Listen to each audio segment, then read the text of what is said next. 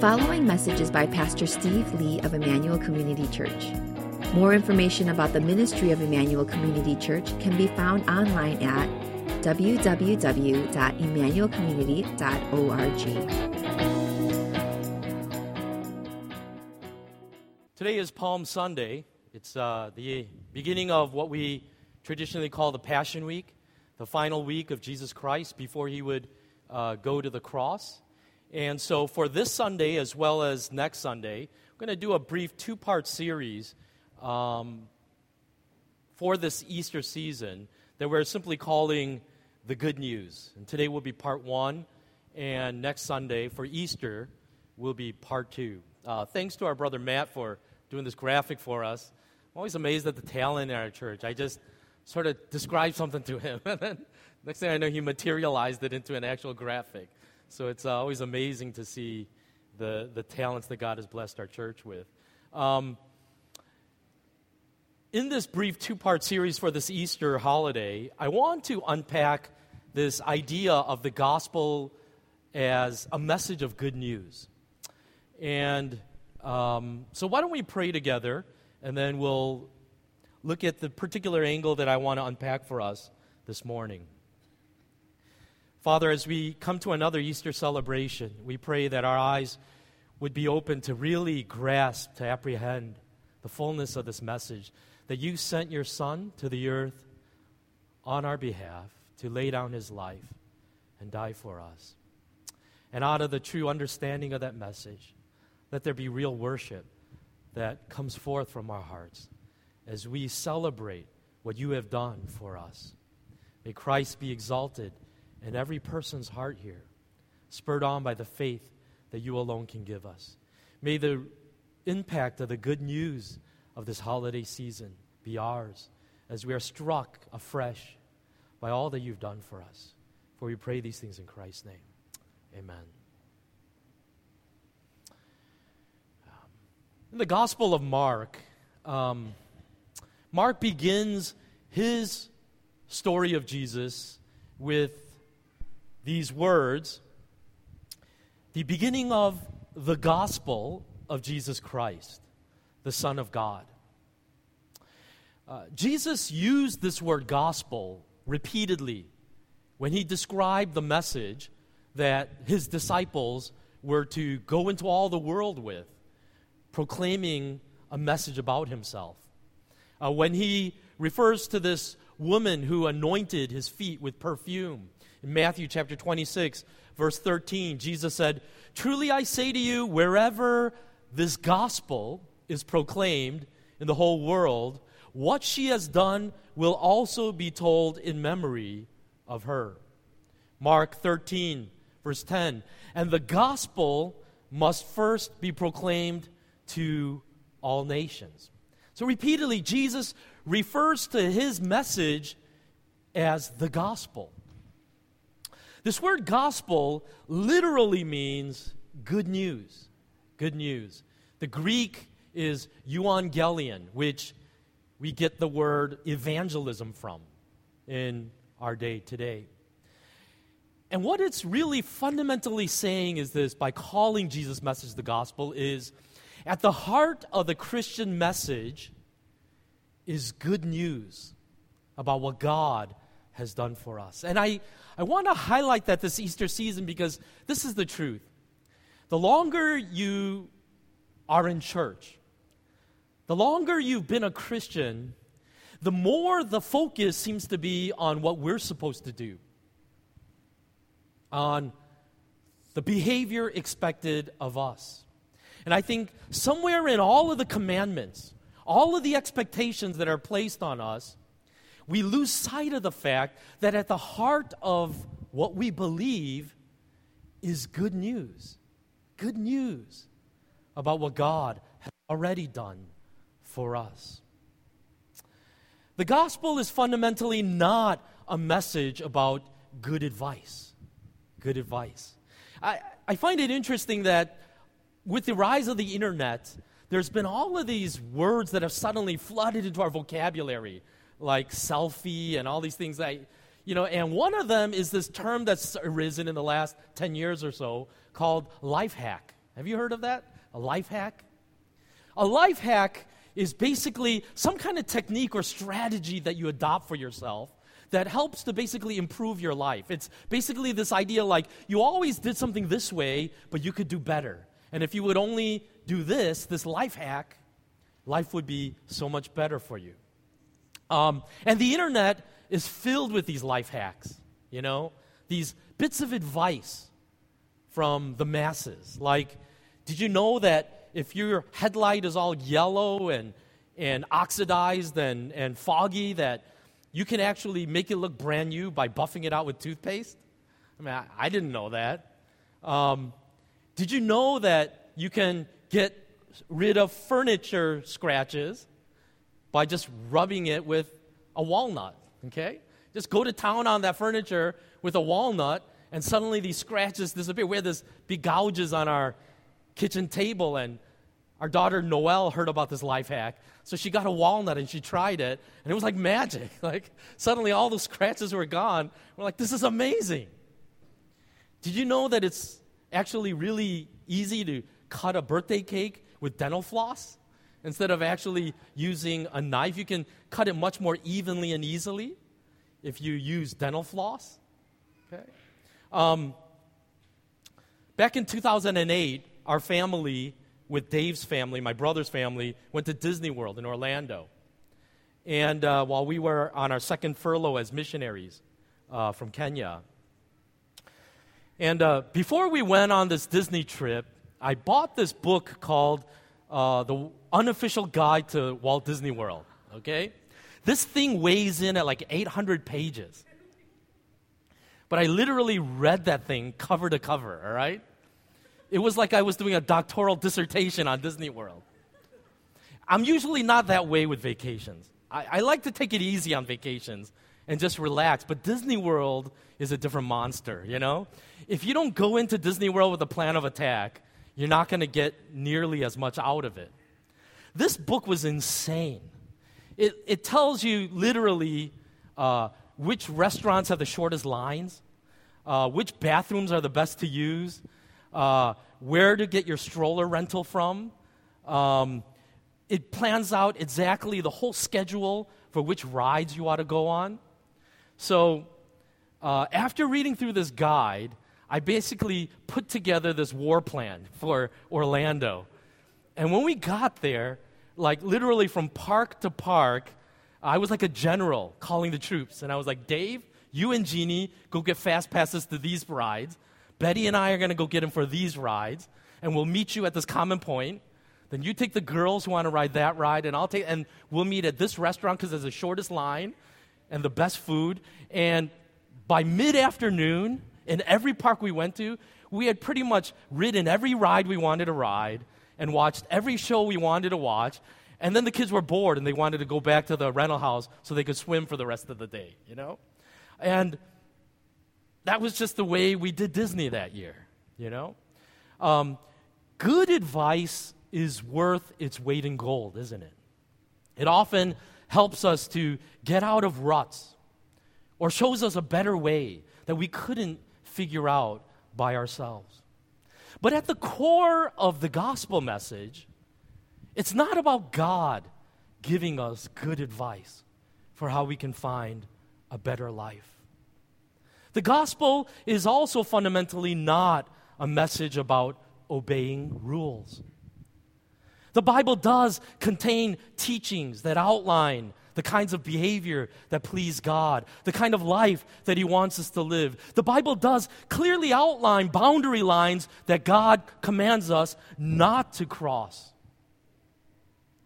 But I think one of the biggest misconceptions is that the Bible is a book of rules that God gives us so that we could use it to get to heaven.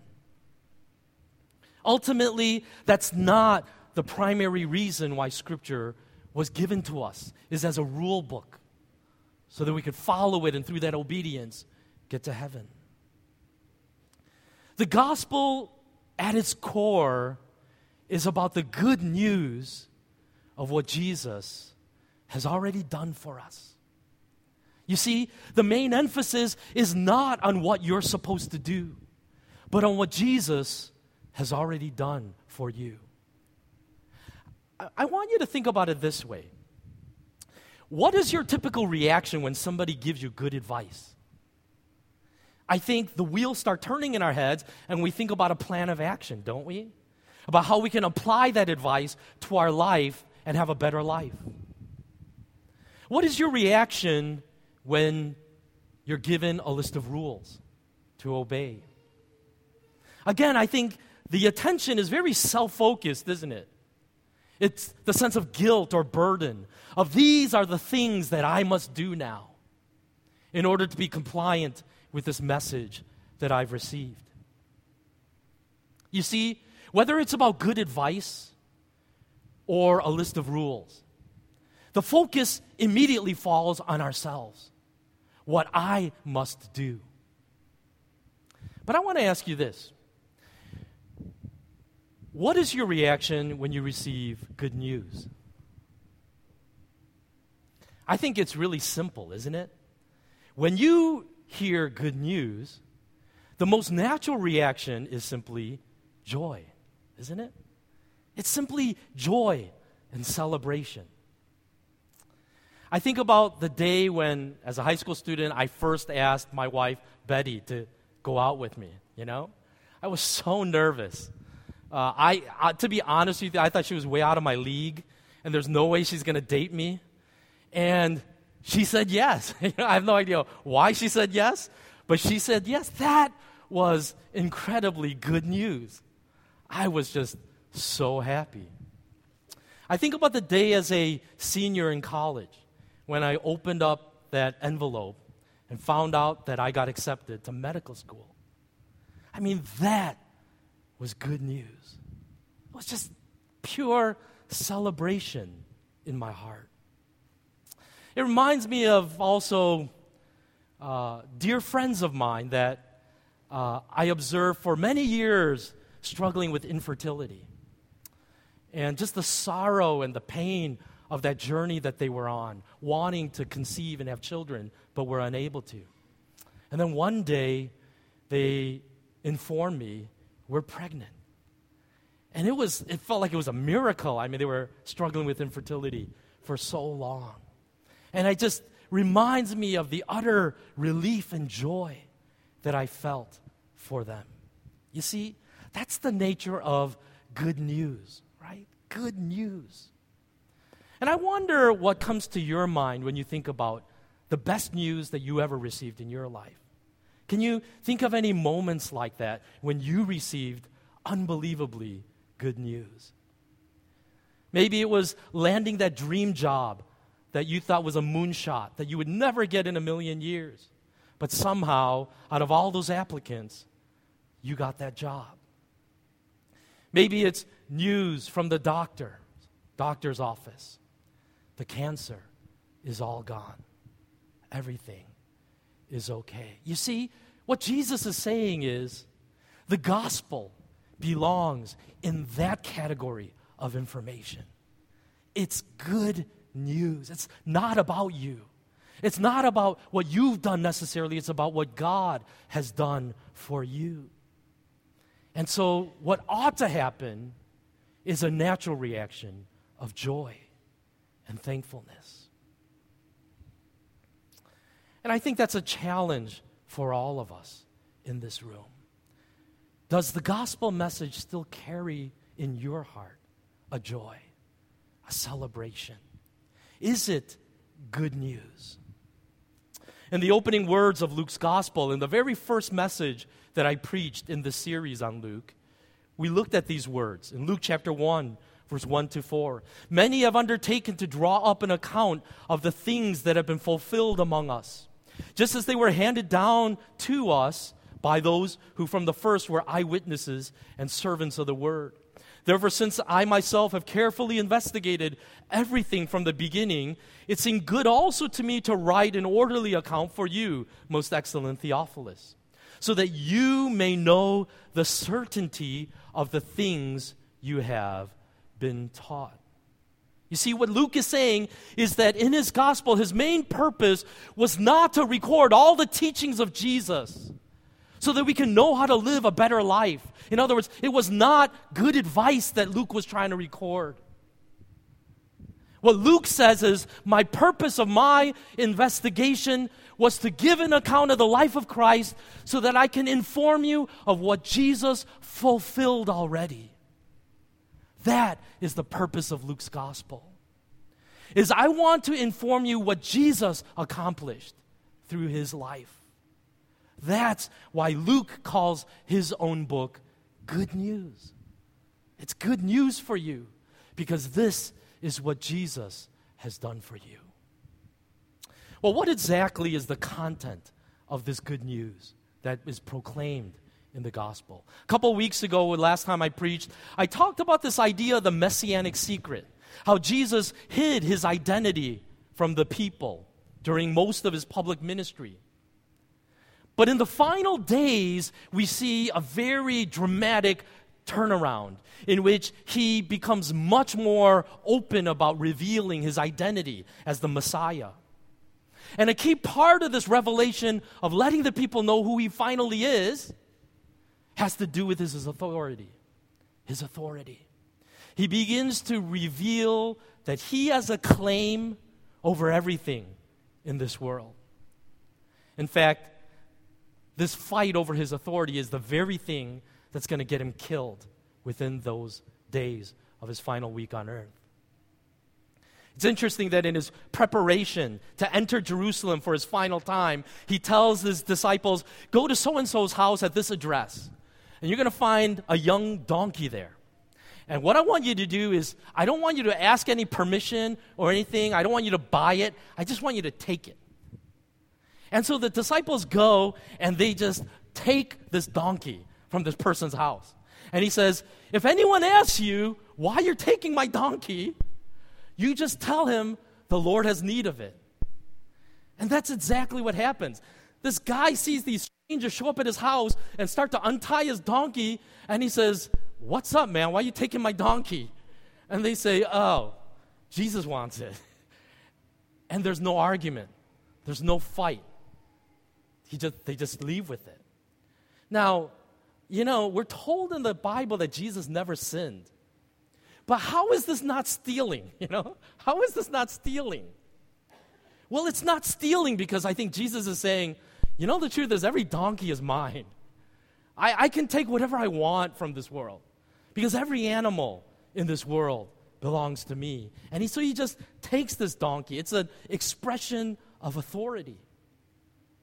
Then as Jesus enters Jerusalem and the people welcome him as a king, they literally sing to him, blessed is the King who comes in the name of the Lord. We saw in that message 2 weeks ago, earlier in his ministry when they wanted to forcibly crown him as king, he refused. He walked away from that. But it's interesting that here in this moment, Jesus no longer refuses. He gladly receives the accolades of the crowd.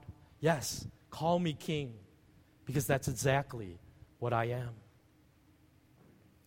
The very next day, he storms into the temple, chasing out the money changers and the merchants selling the animals.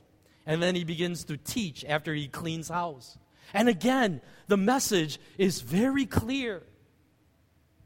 This is my house. This house belongs to me. And I can do whatever I want in my house. The chief priests and the other leaders clearly began to see this change in Jesus' ministry as he began to claim his rightful authority, so that by Luke 20, verse 2, we find these words from the chief priests. Tell us by what authority you are doing these things, they said. Who gave you this authority? In fact, it's going to be this very fight over who has legitimate authority in Israel to rule God's people that's going to get Jesus killed. Because he says, you are illegitimate leaders of the people of God. I am the one true king. And I am coming to Jerusalem this final time to claim what rightfully belongs to me. after Jesus dies and rises from the dead. His final message to his disciples in Matthew 28, verse 18, includes these words. Then Jesus came to them and said, "All authority in heaven and on earth has been given to me." All authority on heaven and earth has been given to me. Here's the question. What does Jesus' authority have to do with the good news of the gospel? Well, I think the answer is found in a passage that Pastor Peter preached on recently in Luke chapter 19, verse 41 to 42. As Jesus is ready to enter Jerusalem, he stops and he begins to weep over the city. And he says, as he approached Jerusalem and saw the city, he wept over it and said, "If you, even you, had only known on this day what would bring you peace. But now it is hidden from your eyes." What Jesus laments is the fact that your Savior has come to you this day, and you're rejecting him. If only you had realized that this authority that I am claiming over my people is the very thing that you need to bring peace that you long for, then you can know this salvation I have come to bring. But here is the thing. The religious leaders and the Jews in Jesus' day did not see his message as good news. They actually saw it as bad news. They were threatened by it because they had their own plans and their own dreams, their own desires for their life. And what Jesus says is this: if my message is going to be good news to you, there has to be a moment of genuine surrender to my authority over you. This little kingdom that you've been building all of your life, when I come in as king over you, the truth is I'm going to have to tear down that kingdom before I can build my own in you. And that's pretty threatening for a lot of us, isn't it? Because the truth is we all like our little kingdoms. We're all very protective of these things that really matter to us. But if this Easter message of the good news of the gospel is going to have any real meaning in our lives, then there is an aspect of surrender that has to be real. Christ, take your rightful place in my heart. Lord, reign as king over me. I'm tired of trying to fix my own life. I'm just tired of just trying to find good advice, because all the good advice in the world doesn't save me, because I am weak in my flesh. I can't do it in my own power. And so for the gospel to be good news, we have to first receive the bad news that we cannot save ourselves. That for Christ to reign in me, there has to be a surrender, a breaking in me, in which I give him authority over my life. And I just want to ask you that simple question this morning. Has that fundamental transaction happened in your life? You see, you can come to church every Sunday. You can do all kinds of Christian things in your life. But that is an honest question every one of us has to wrestle with. Have I given the ultimate authority, the throne of my heart, to Christ and Christ alone, so that he can reign over me and have utter, total authority over my life? Even as a Christian, we know that there are pockets in our life that we don't want to lose control to, aren't there? There are definitely some places in our life where basically there's a clear keep out sign before God. Say, don't touch this, God. Don't mess with this. Don't mess with my family. Don't touch my kids. Don't interfere with my marriage. Don't touch my money. That's my business, God. And the Easter message is this: the joy, the true joy and the freedom that Christ came to bring only can be had when we surrender it all to the authority of Jesus Christ. I want to return, though, to this issue of joy that I mentioned earlier in the message. In this final week, John's gospel records an interesting conversation that Jesus has with his disciples. And he talks to them about the fact that he's going to leave them in just a little bit. And he says, you're going to go through this season where you're going to be really sad because I'm not going to be around anymore. And in John chapter 16, verse 20 to 22, he says this, I tell you the truth, you will weep and mourn while the world rejoices. You will grieve, but your grief will turn to joy. A woman giving birth to a child has pain because her time has come. But when her baby is born, she forgets the anguish because of her joy that a child is born into the world. So with you, now is your time of grief. But I will see you again, and you will rejoice, and no one will take away your joy. It's interesting. Jesus compares the life of a Christian with a woman giving birth to a baby. And what he's saying is this.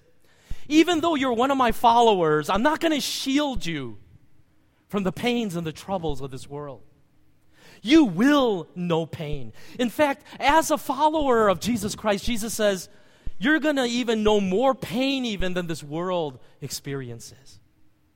I'm not going to shield you or protect you from all of that. It's going to be like the pain of a woman in labor. And I watched that 5 times with the woman I love go through all of that without any anesthesia. I mean, that gave me a level of respect for my wife that is just, I could never do that in a million years. But here's the thing is, you're going through that torture, and when the baby is finally born, all of that pain just melts away and is replaced by joy. And that's what Jesus says about the joy of the Christian. Is there is pain, but there is a joy that comes from me that this world cannot touch. John chapter 16, verse 33, he says, I have told you these things so that in me you may have peace. In this world you will have trouble, but take heart. I have overcome the world. Jesus says, you're going to know pain. You're going to know trouble. But if you put your joy in me and in the hope of my return, that is a joy that this world cannot take away from you. It's a joy that this world cannot touch. And I want to ask you that sincerely this morning. Do you know that joy? Do you know that joy that this world cannot touch? I find it interesting, I think about almost on a weekly basis in my social media streams, there's almost always a birth announcement somewhere, right? About someone who just had a baby. And I've never seen a post that goes something like, worst day in our lives. Unbelievable pain, so sleepy and tired, and dreading the sleepless nights ahead. Never seen anyone post a birth announcement like that, right? It's always joy, right? We want to thankfully announce the birth of our daughter, yada, yada, yada, weighing so-and-so, always telling us the length. I don't know who cares about the length of a child, right? But I guess it's important data because everyone always lists the length of the child. And you go on, and it's just pure celebration, isn't it? But having gone through that experience 5 times myself, I know the darker side to that, right? I know the pain that this woman must be in that moment. And yet, the announcement is just celebration. It's just joy. And I think that is what Jesus is saying to Christians. There's pain in this world. There is genuine, real pain and trouble. But if you put your hope in me, There is this joy that nothing in this world can touch. Just last night, as I was working through this sermon, I was distracted by the sound of my youngest son, Judah, who's in 5th grade, constantly giggling upstairs. It was getting to the point where I couldn't even work on my sermon anymore because the guy was laughing so much. And I was like, what is this guy doing right now? So I quietly crept up the stairs to see what this kid was doing. And he was on an iPad watching these YouTube videos. And I was just looking over his shoulder. I go, Judah, what are you doing? He goes, oh, nothing. But he just couldn't help himself. He was going like, yee, yee, yee, yee, just like laughing and laughing at it. And I was looking at the video like, what is this? I don't even know what this is, why this is so funny, But he was expressing this kind of delight that it seems like only kids express, not adults. And as I just witnessed him doing that last night, I remember thinking I can't even remember the last time I giggled like that, It must be a couple decades since I giggled like that unselfconsciously. And then I thought about how I actually enjoy comedies, and I watch a good number of comedies. But one of the observations I made about myself is, I never actually laugh when I'm watching these comedies, at most, I smile, And it's kind of this knowing smile that's more like, oh, that was good writing, Because I'm so jaded, This is just adult life, isn't it? I would, to be honest with you, say that it's rare that in any given moment of my life, that the best way to describe my state of mind or the condition of my heart is joy. Joy. I think the problem is I'm always in this problem solver mode. I'm always trying to fix my world. I'm always trying to fix something. And if you're going to be a problem solver, you got to focus on the problems, right? And so I've come to realize that in almost any given situation, I seem to be hardwired to see that cup half empty rather than half full. And I think the truth is, most of us in this room are just like me, aren't we? It's always about what's wrong with the world. It's always about what's wrong with myself. It's always about what's wrong with everybody.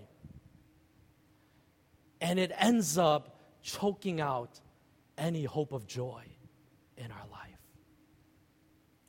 John Ortberg confesses, most of my life is spent in transit, trying to get somewhere, waiting to begin, driving someplace, standing in line, waiting for a meeting to end, trying to get a task completed, worrying about something bad that might happen, or being angry about something that did happen. These are all moments when I am not likely to be fully present, not to be aware of the voice and purpose of God. Ironically, often the thing that keeps me from experiencing joy is my preoccupation with self. The very selfishness that keeps me from pouring myself out for the joy of others also keeps me from noticing and delighting in the myriad small gifts God offers each day. I really relate to this confession of John Ortberg. Sometimes I feel like my life is just one endless chain of pressures and worries and problems and frustrations. And as Ortberg rightly identifies, the common denominator in this life perspective, underneath all of that, is a preoccupation with ourselves. It's all on me. I got to fix it. I got to fix everything. Because when all we see is ourselves, our needs, our problems, our efforts, and never see God in that picture, then it becomes impossible to experience true joy. The joy of the gospel, the joy of salvation. And I want to tell you this, brothers and sisters. This joy issue is not a luxury. It's absolutely essential to the Christian life.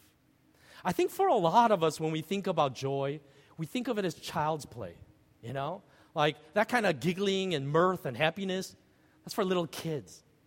When you grow up and you get it real about how the world works and you become an adult, then you outgrow that childishness. And unfortunately, we assume that means you outgrow joy. But as C.S. Lewis says, joy is the serious business of heaven. The Bible says you were made for joy. That joy of the Lord is not an optional thing. And if you deny your need for it, you put yourself in an incredibly vulnerable position to be susceptible to all of the cheap substitutes that this world will flood your heart with to try to satisfy that hunger that God has put in you for real joy. Starving for that joy that your heart longs for. You're going to look for it in all of the wrong places. So how do we find this joy? Well, I think as the gospel suggests, you've got to take your eyes off of yourself and turn your gaze to God, remembering what He has done for you. Dallas Willard writes, "The suffering and terror of life will not be removed, no matter how spiritual we become.